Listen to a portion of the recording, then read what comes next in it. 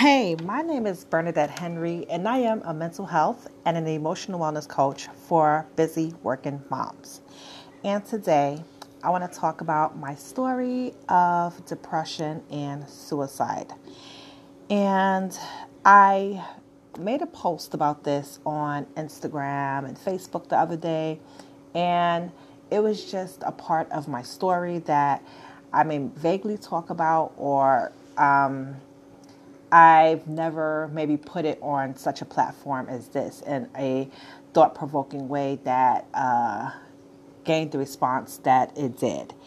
And it was just interesting. It was, I guess, in a sense, liberating and for some and then empowering for others because now people see a whole different side. And maybe based on what they see, they wouldn't think that this was something that I went through. So I'm just going to give a snippet about it. I can do like countless episodes on different factors and how I got over it, but this is just an overview of what happened and what I went through the process and how I overcame. Okay.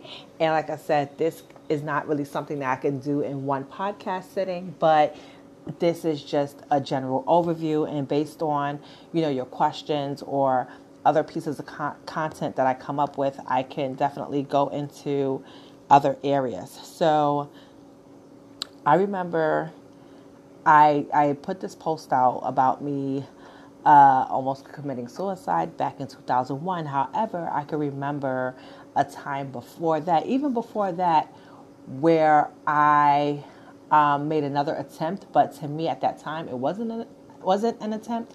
But thinking back on it, okay, it could have been an attempt. So I remember back in 1998, I had my first pregnancy as well as my first miscarriage. And I remember I took like so many pills, and this was back when I was about 19 years old. And fast forward, life went on, but it wasn't the best of life. First of all, I had issues from my childhood that I never dealt with as far as molestation and other things like that I've never dealt with. And after having this miscarriage and not feeling valued, I just started living a reckless lifestyle. And what I mean by reckless is I was smoking cigarettes. I was smoking weed every day. I was drinking so much. I was sleeping with every Tom, Dick, and Harry that you could think of. So it was a very reckless life. I like looking at it now. I even say to myself, like, how am I even still here alive in the land of the living? It was like really that bad. And I remember at this point in my life, I was still attending church every single Sunday. And or the kind of churches that I went to, they kind of beat you up and make you feel guilty and sad and depressed. So like, they would always preach about the sinner. So if you do this, you're going to hell. If you do that, you're going to hell. If this happened, you're going to hell. You're a bad person. You're a horrible person. And these are the messages, honestly speaking, that I would get from the pulpit every Sunday. So even though church is a place for you to, quote unquote, heal, it became a place of detriment for me at the time and the specific place where I was going to. So, I'm living my life. I'm still working. So at this time I'm working. I had a good job, had my own apartment, was taking care of myself, in spite of, the craziness or the chaos that was going on in my life. And, at this time, like I said, I was still going to this church that's like beating you up in the head every day.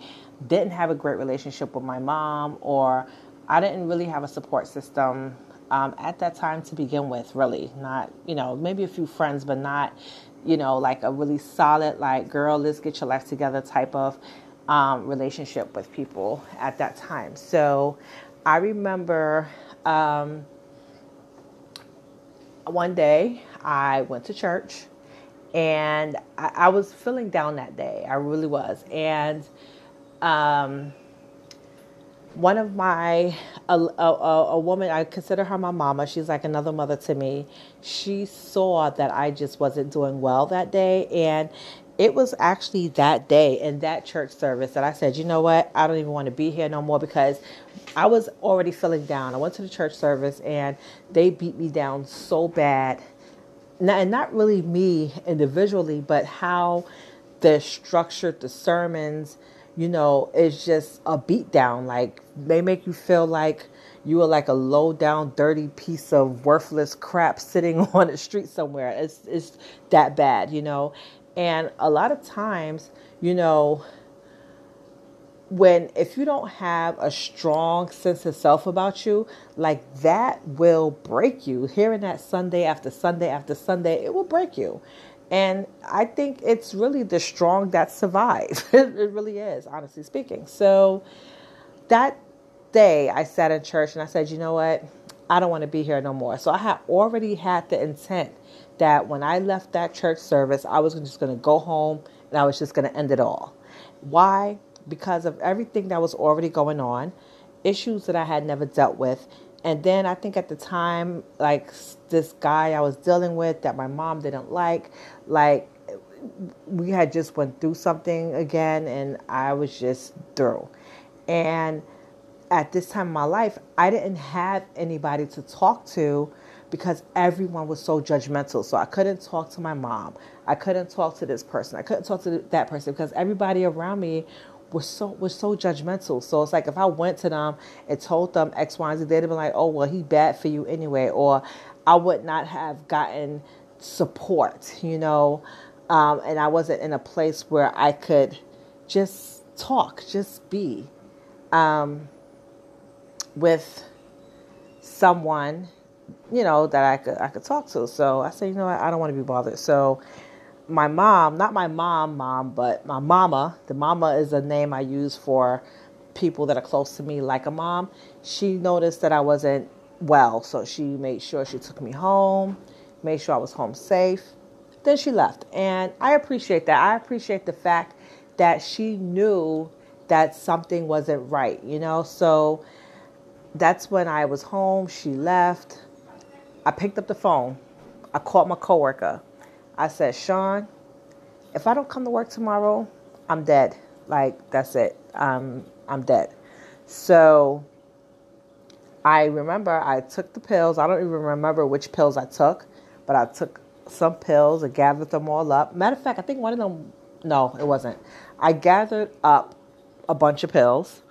I took the pills, and I don't know when I came to the reasoning, but I said, girl, go get yourself to the hospital. You don't want to die today. So I got up.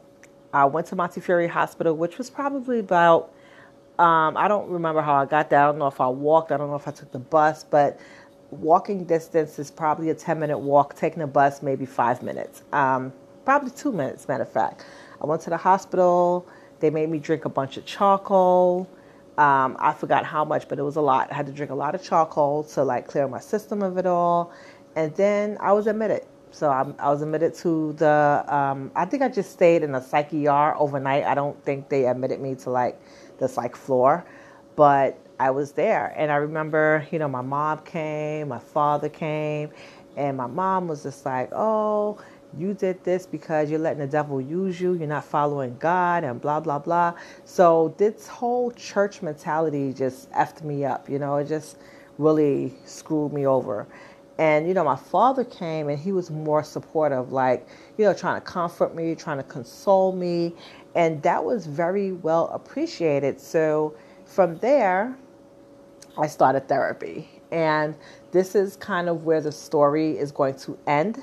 I just kind of wanted to tell you, before suicide and my attempt and what happened immediately after. So I just started of therapy. And this therapy, it wasn't like a one-time thing. It was several bouts of therapy. So I started therapy, I probably stopped. So I was basically on and off until I did a therapy back in 2010. And it was a very specific therapy for women that were victims of abuse. So I made this attempt in 2001. I was on and off in therapy from 2001 to 2010. And that therapy was it was a very good therapy for me. I could definitely get more into that at another time. And, it worked. And of course, moving forward is some things that I had to work out within myself after therapy, which was a good thing. And, I'm in a good place today, and I don't regret my experiences, but you know what? I'm just glad that I'm here. And that's all I can say. I'm glad that I'm here. I'm glad that I'm the person that I am today. I'm glad that I'm not depressed, and I have created my support system. I have, a better self-confidence, better self-worth. I'm good. I'm good. And I still continue to help other people. So when I was going through this time, I was working in social services from since 1999, still going through my nonsense while still helping other people. And up until this day, I still do the same work.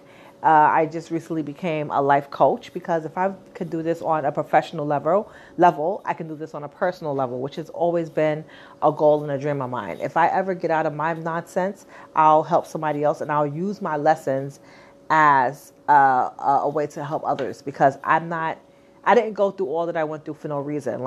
If it wasn't meant for me to be here, I would either took myself out, or those negative behaviors that I was engaging in would have took me out, So I'm here for a reason. I'm here to serve women, moms, whoever it may be, but women that have unresolved issues that they haven't solved. Because guess what? Unresolved issues are going to lead to depression. And if you don't get help for the depression, guess what? It's going to lead to suicide. So it's a method to everything. And you really have to kind of get down to it. And sometimes, yes, it requires professional help, whether you get a therapist, whether you get a coach, but a coach is not a therapist. You have to get help for what you need, to get better. And, it's going to take time. It's going to take work. It may take blood, sweat, and tears, but it's possible. So I just want to be a motivation to you. Thank y'all for listening to my story. Once again, I am Bernadette Henry, and I am a mental health and an emotional wellness coach. And I help busy working moms by providing courses and one-on-one and group sessions. So if you want to know more about me, be sure to check out my website at BernadetteTHenry.com. Once again, BernadetteTHenry.com. I have an ebook there, 10 Ways to Manage Stress as a Busy Working Mom, and it gives you a few tools and strategies of managing stress. I also offer discovery calls. So if you want to speak to me about a specific issue that you're going through and want some pointers, I can definitely listen to you and, give you a few pointers to start you out with. And then later on, if you want to develop a strategy session where we have a working relationship for 3 months, we can definitely do that. But I am here to help you. I know what it is not to have a support system. I know what it is to have maybe a very little support system. But you can make it through. You can definitely make it through. I made it through. You can make it through. So that's all I want to talk about today. I hope that you learned something. And like I said, feel free to reach me at my website, BernadetteTHenry.com, or you can go to my Instagram, BernadetteTHenry. And I look forward to speaking with you and hopefully working with you. Thank you.